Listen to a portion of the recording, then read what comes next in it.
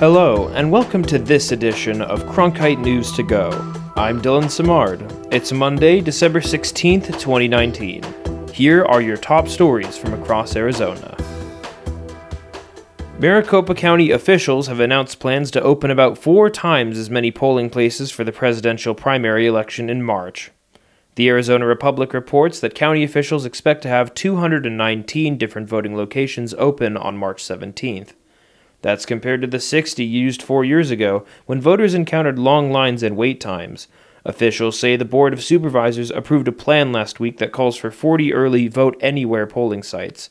Voters can cast ballots regardless of their precinct. Climate change and decades of lax land management practices have put the U.S. West on a collision course with out-of-control wildfires. That's according to the California Department of Forestry and Fire Protection. Now authorities are rushing to limit the potential damage.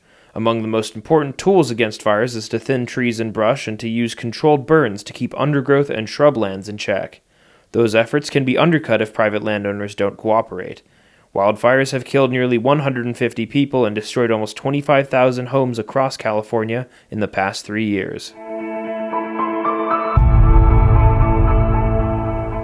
Nearly a year ago, the Western Association of Fish and Wildlife Agencies created a plan to help conserve the declining population of western monarch butterflies. Volunteers gathered in southeast Arizona to help with that plan by planting milkweed. Cronkite News reporter Melanie Porter went to Whitewater Draw Wildlife Area in McNeil, Arizona, to find out how essential milkweed is to the monarch's survival. Ariana Tamayo volunteered this fall to help prepare the way for monarch butterflies. She's helping plant milkweed by transferring plants from their containers to the ground. It was a little more stuck than they had mentioned. Most monarchs migrate further south in late October and November, but researchers have found more monarchs stay in Arizona because of our ideal winter climate. Gail Morris with the Southwest Monarch Butterfly Study says most will eventually end up in California for the winter. There have been about 18,500 monarchs tagged, most of those in Arizona. Morris says planting milkweed helps ensure that nectar will be there to feed future fall migrations.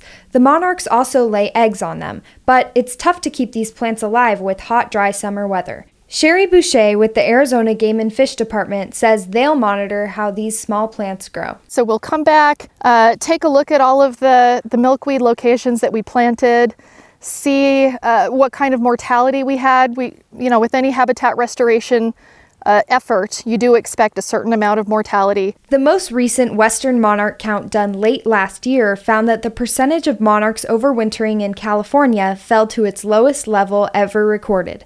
Still, experts are optimistic that monarchs will come back stronger than ever because of conservation efforts. Melanie Porter, Cronkite News. The Arizona Game and Fish Department will have a few more opportunities in the coming months for volunteers to go to a wildlife area and plant milkweed. Event details can be found on their website. You can learn more about the stories you heard in today's update by going to cronkitenews.azpbs.org. That's all for your Cronkite News to Go. I'm Dylan Samard. Have a wonderful rest of your day, and we'll see you tomorrow for another daily briefing.